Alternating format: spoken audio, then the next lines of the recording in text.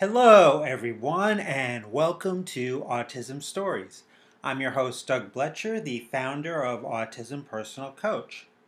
Autistic people are the true experts of the autistic experience, and Autism Stories is where we interview autistic people to learn from their stories, experiences, and get their advice. If you'd like to be notified about each week's episode of Autism Stories, we suggest you subscribe on your favorite podcast listening platform. We would also appreciate it if you could give us a positive rating and review, as it will help others to learn about autism stories. Every day I'm on social media reading lots of great content from the autistic community, and there really are so many great autistic social media accounts to follow. One in particular that I've really enjoyed is the Neurodiversity Unbroken Facebook page. On today's episode of Autism Stories, the creator of that page, Kirsty Clark, joins me to discuss why Neurodiversity Unbroken has grown so many followers and why so many autistic people have found it to be helpful in their lives. We hope you enjoy today's conversation. Kirsty, thanks so much for joining us today. You're welcome. Thank you for having me. I want to start off like I do with each episode of Autism Stories and learn, where does your story in the autistic community begin? Okay, well, it didn't officially start until my son's diagnosis. He had a late diagnosis at around the age of 8, and upon researching and talking to professionals, I began to realise that, hang on, this is me as well. I'd actually had a misdiagnosis of bipolar type 2 because I'd had postnatal depression that hadn't lifted. But upon working with the professionals and doing my own research and looking at the female presentation of autism, I realised, yes, that was me, and then it triggered a lot of memories from childhood. And I do recall our family GP saying to my mother he thought I had autism. He referred to me with the R word because I actually wasn't speaking. I was actually quite mute as a child. And also my Year 9 English teacher had told my parents he thought I had autism, so because a classmate had been diagnosed. So yes, it started at my son's age 8, and of course, due to there not being a co-occurring intellectual disability, he was in the mainstream educational system, which is very hard to get funding through and support. There's not a lot of accommodations and understanding. So we needed to homeschool there for a little while, and that's actually triggered my stance in advocacy. You know, I joined a parent group and we tried to advocate for an autism-specific school for mainstream students, and we were rallying government for quite a few years there.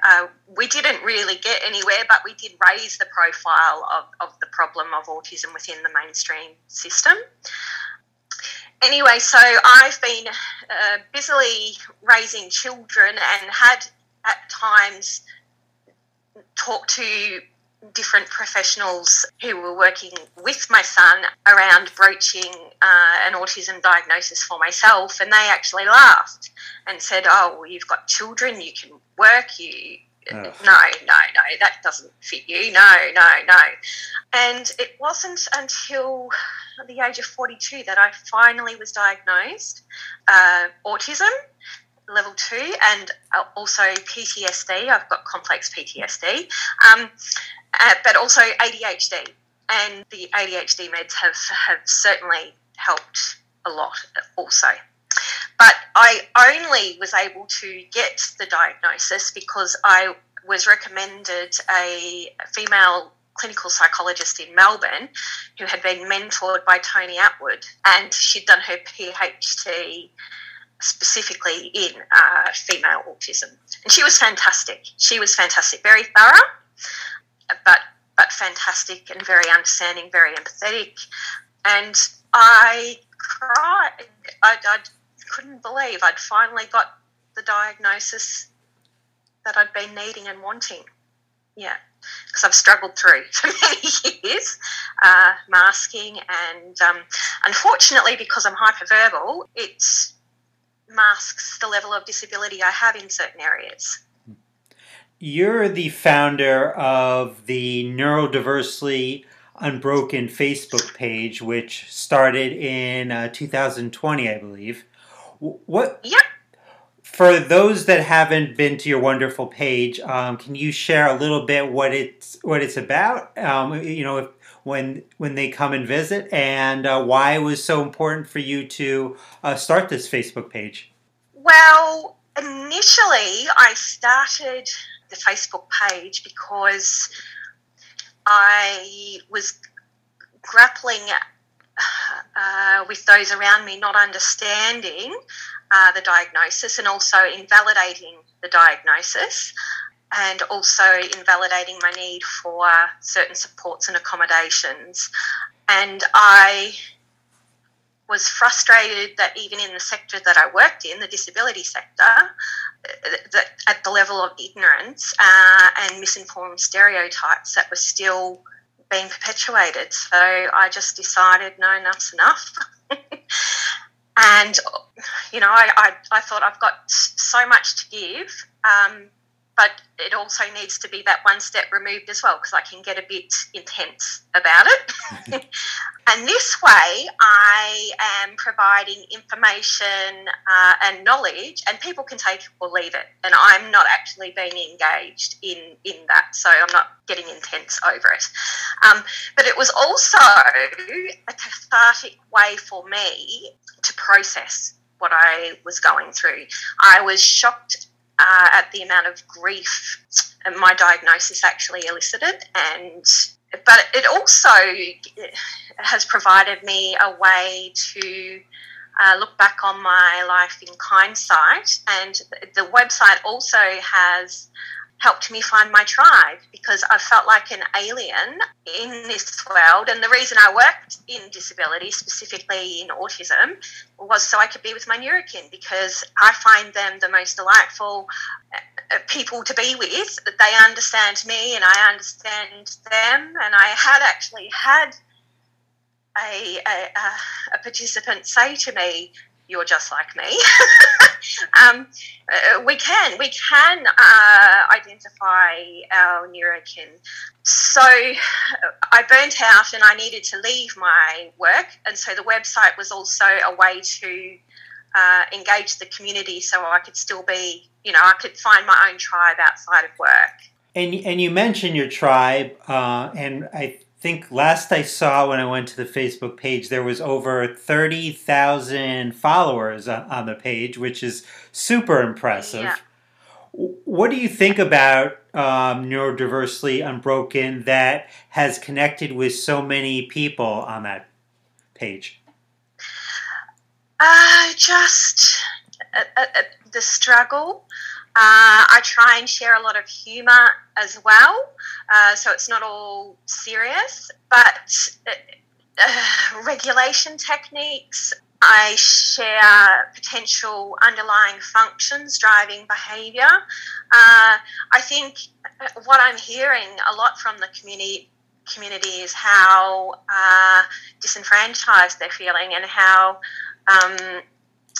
they're tired of having to validate their very experience and life and differences, and so they're feeling like this is a safe place where they can all come together, and they do share their insights and their experiences and their opinions.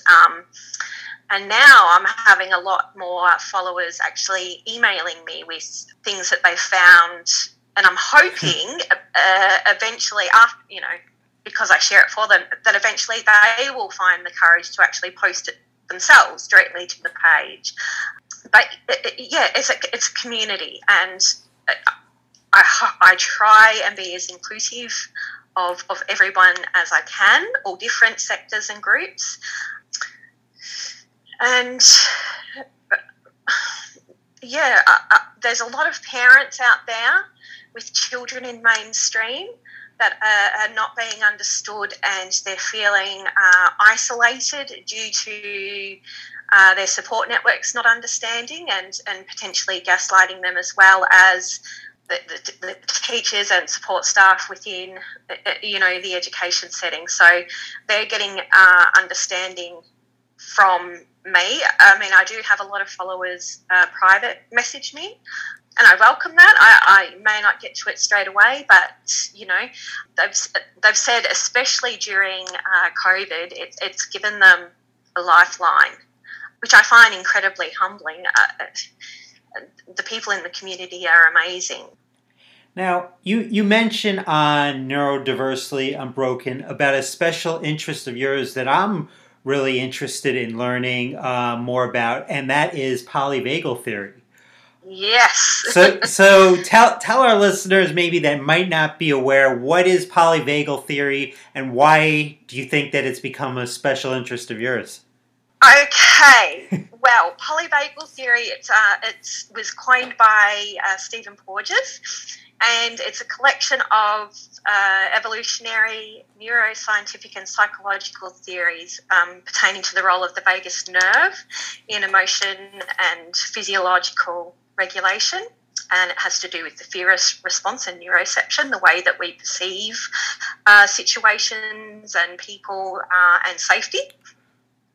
And so initially I stumbled across this because I was working in trauma as well as disability, and a lot of all of this theory resonated with me, and I thought, this actually gives me language for the way I intrinsically have worked with my son and work with other participants. It's about the autonomic nervous system and the vagus nerve. So if we hack the vagus nerve, we can potentially calm the nervous system. And they estimate between 50 to 80% of autistics having sensory processing issues, and it has been supported in a few research papers I've been reading, that what autistics have been saying for years is that the central nervous system is a huge part. It's actually the basis around which all the other systems will work. And so if there's sensory dysfunction, then that will elicit meltdowns and shutdowns, and of course impedes functionality. So by stimulating the vagus nerve, you can potentially send a message to your body to relax. So it's about the parasympathetic and the sympathetic nervous system. The sympathetic nervous system is the meltdown response. It's the response to the fear response. It's the fight or flight response. And for autistics who are sensory defensive and who are sensitive to their environment, the brain becomes inundated with sensory information that they have difficulty processing, which will compound and then cause a meltdown. But of course that can be cumulative. It can take days for the meltdown to occur, or it can take minutes or hours depending on the environmental triggers. So the parasympathetic nervous system is there's two parts to that. That's the ventral vagal system, which is the calm and grounded, and the dorsal vagal, which is the shutdown freeze response, the immobility or disassociation. Autistics with horrendous sensory sensitivities actually do, they can't cope. And of course we do experience sensory trauma, and trauma is known to elicit the disassociation response. So polyvagal theory basically helps us understand that both branches of the vagus nerve calm the body, but do so in different ways. The main component of the parasympathetic nervous system regulates bodily functions, mood, immunity, digestion and heart rate. And the sympathetic nervous system directs the body's involuntary responses to perceived danger or threat, and that comes back to that neuroception that I was talking about. So it releases a flood of hormones that are secreted to boost the body's alertness and heart rate. So after the autonomic nervous system receives information, it can be either motor or sensory.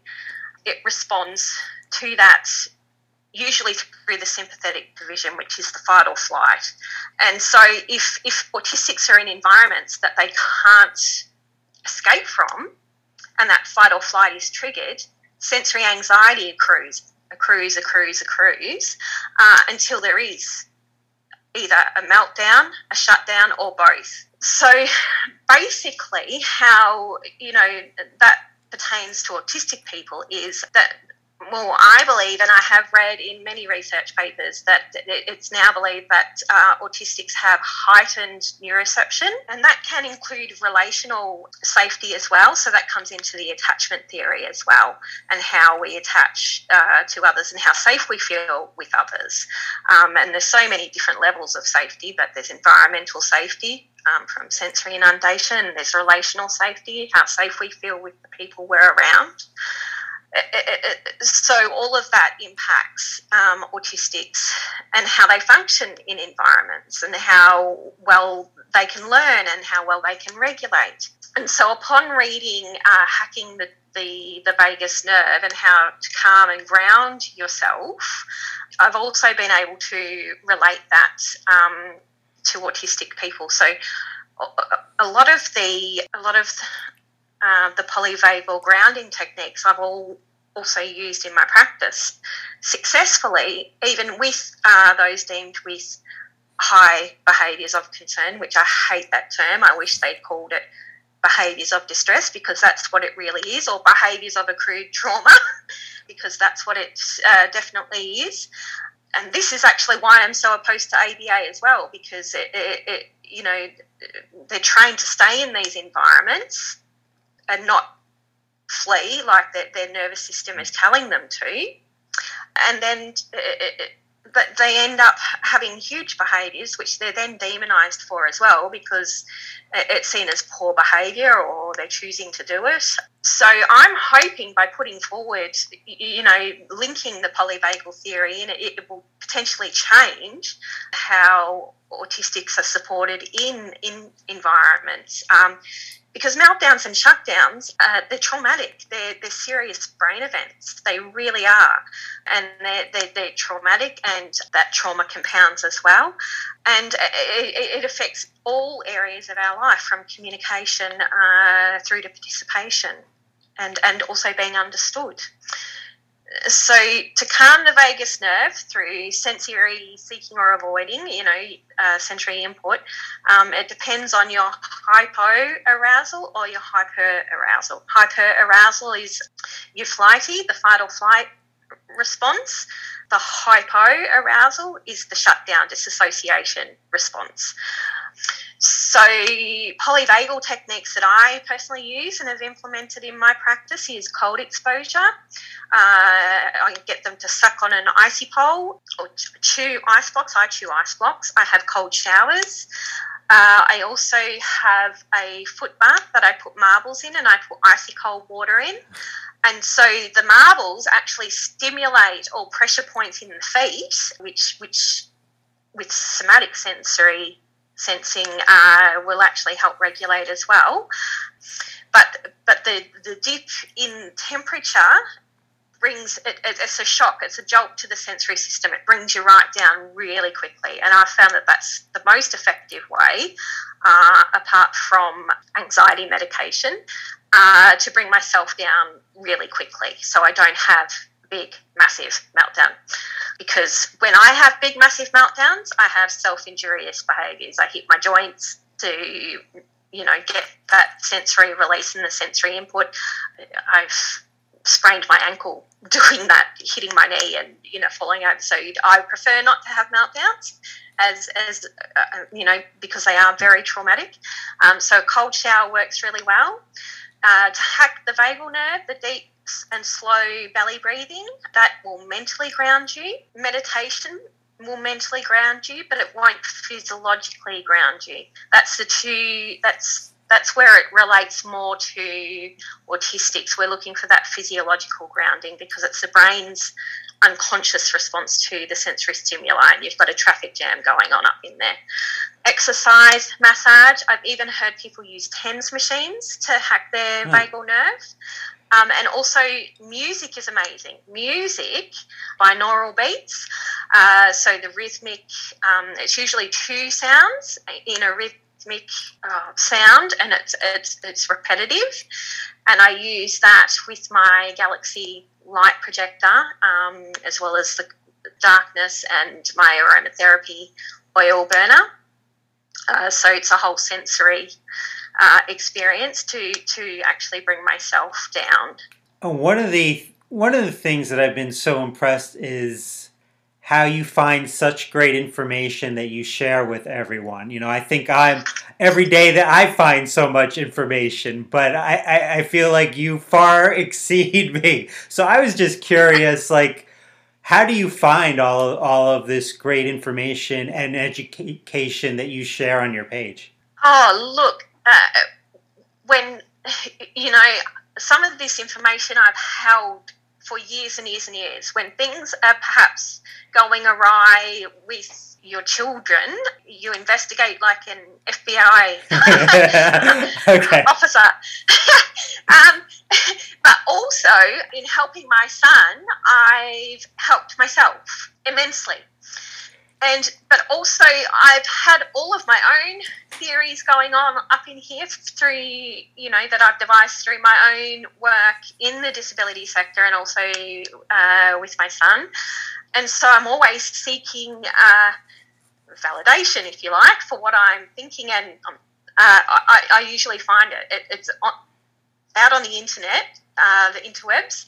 And because it's my part of my special interest, right, and now I'm not working, I just, lots of screen time, lots of investigation.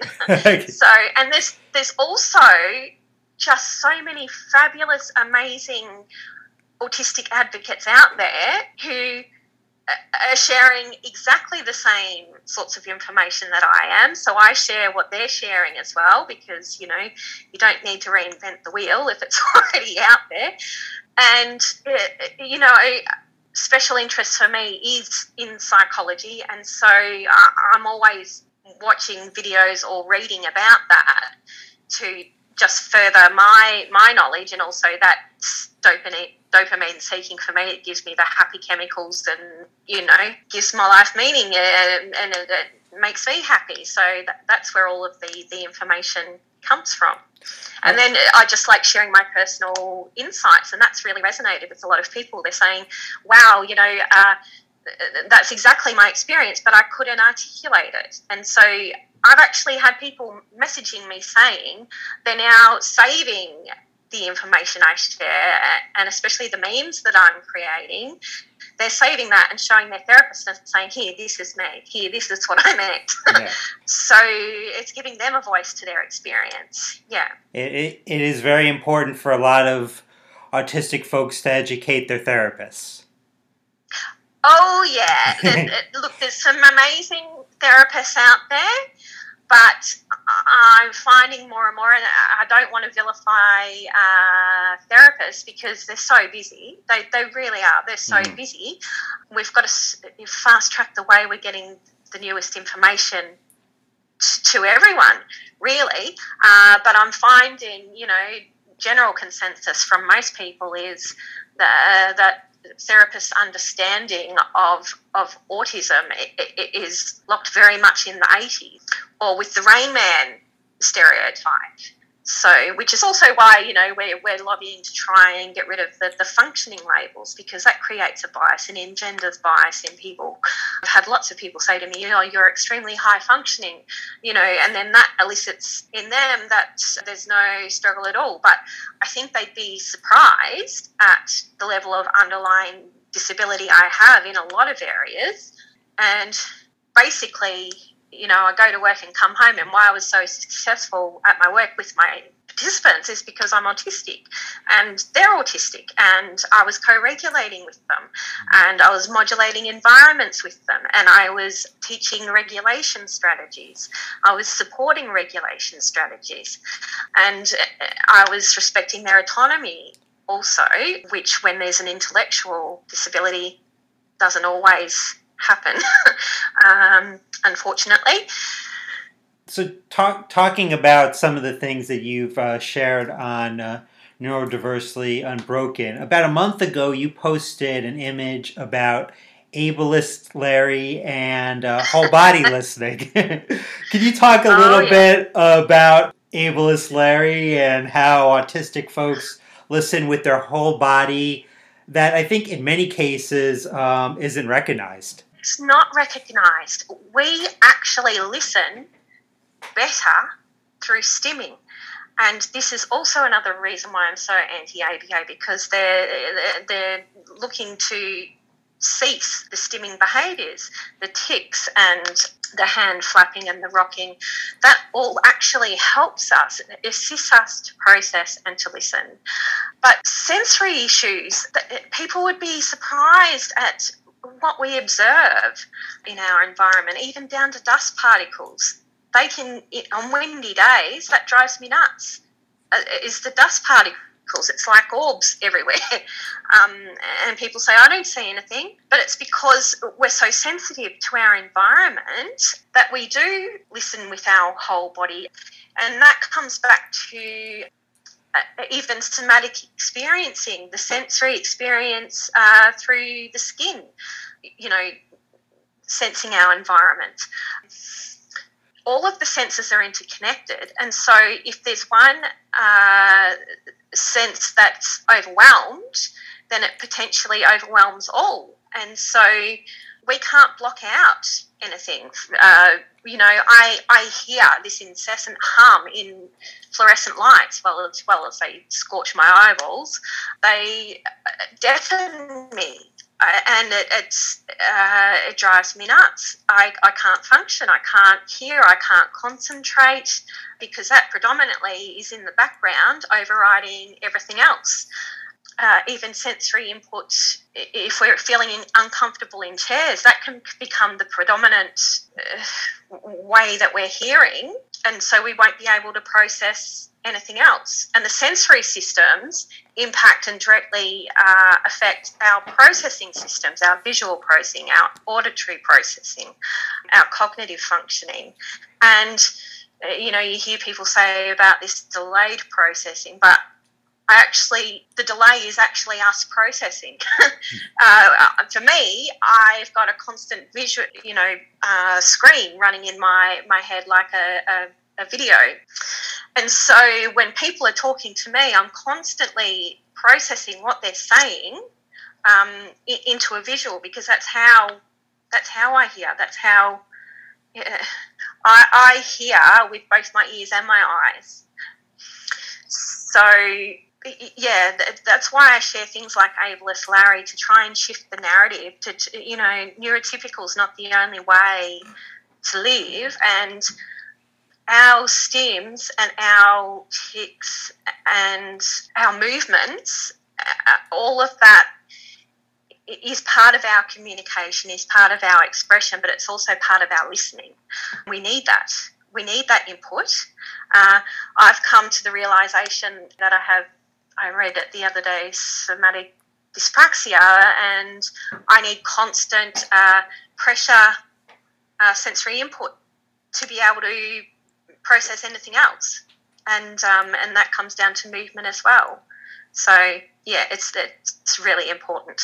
And sometimes I share things like that may seem offensive to jolt people, to get their attention, to start a discussion, to change the narrative, to get them asking questions, because people, I find predominantly with cognitive dissonance, it takes a shock like that sometimes, and lots of shocks sometimes, and controversy, to get them to challenge their belief systems, challenge what they've always thought they've known. Something else recently that I saw you write about that was interest to me was, well, many things, but this one where you were talking about autistics spending time on the internet or screen time.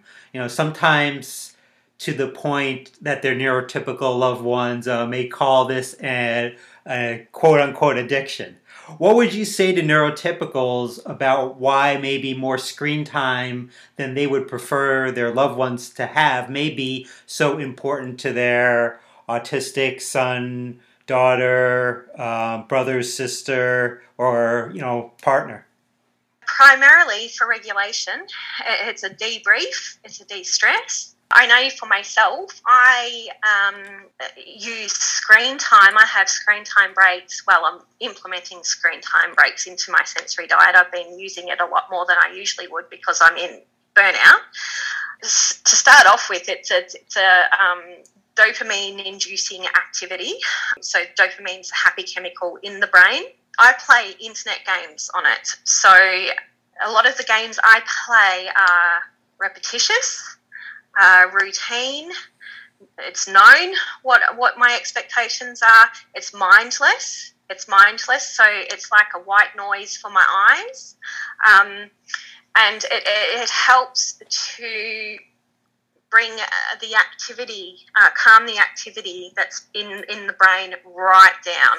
After we've come home from these high sensory environments that we've tried to cope with all day, we come home with high levels of sensory anxiety and, anxiety around communication and also our processing systems are kaput.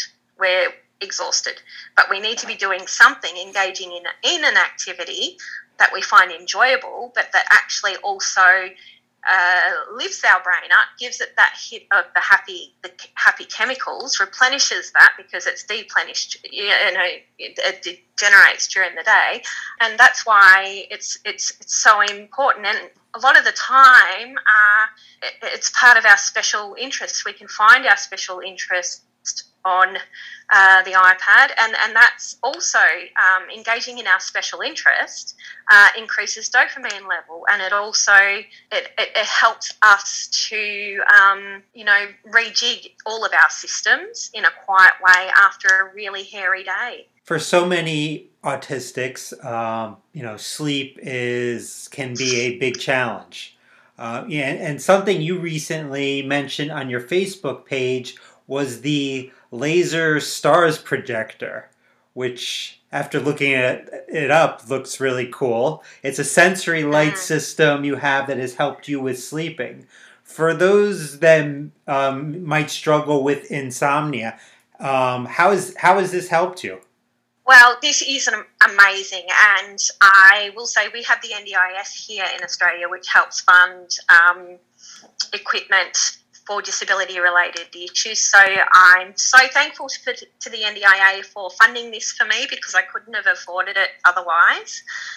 This is amazing. I watch it at night, doing my belly breathing, have the aromatherapy going, but I also I've got these rain sounds with Zen music going in the background. So it's a whole sensory experience, and I can't sleep in quiet because then I hear noises outside the house.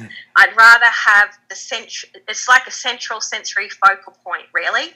So when I wake up now during the night, instead of laying there replaying events from the day, that terrible awkward conversation, I was misunderstood with that, didn't like how my boss did that, instead of replaying all of those events or potentially getting up and watching TV, which is going to stimulate my brain, which is not what I want, I lay there and I just focus on the lights and the swirly patterns, and again I'll have my music going, and it actually helps lull me back to sleep.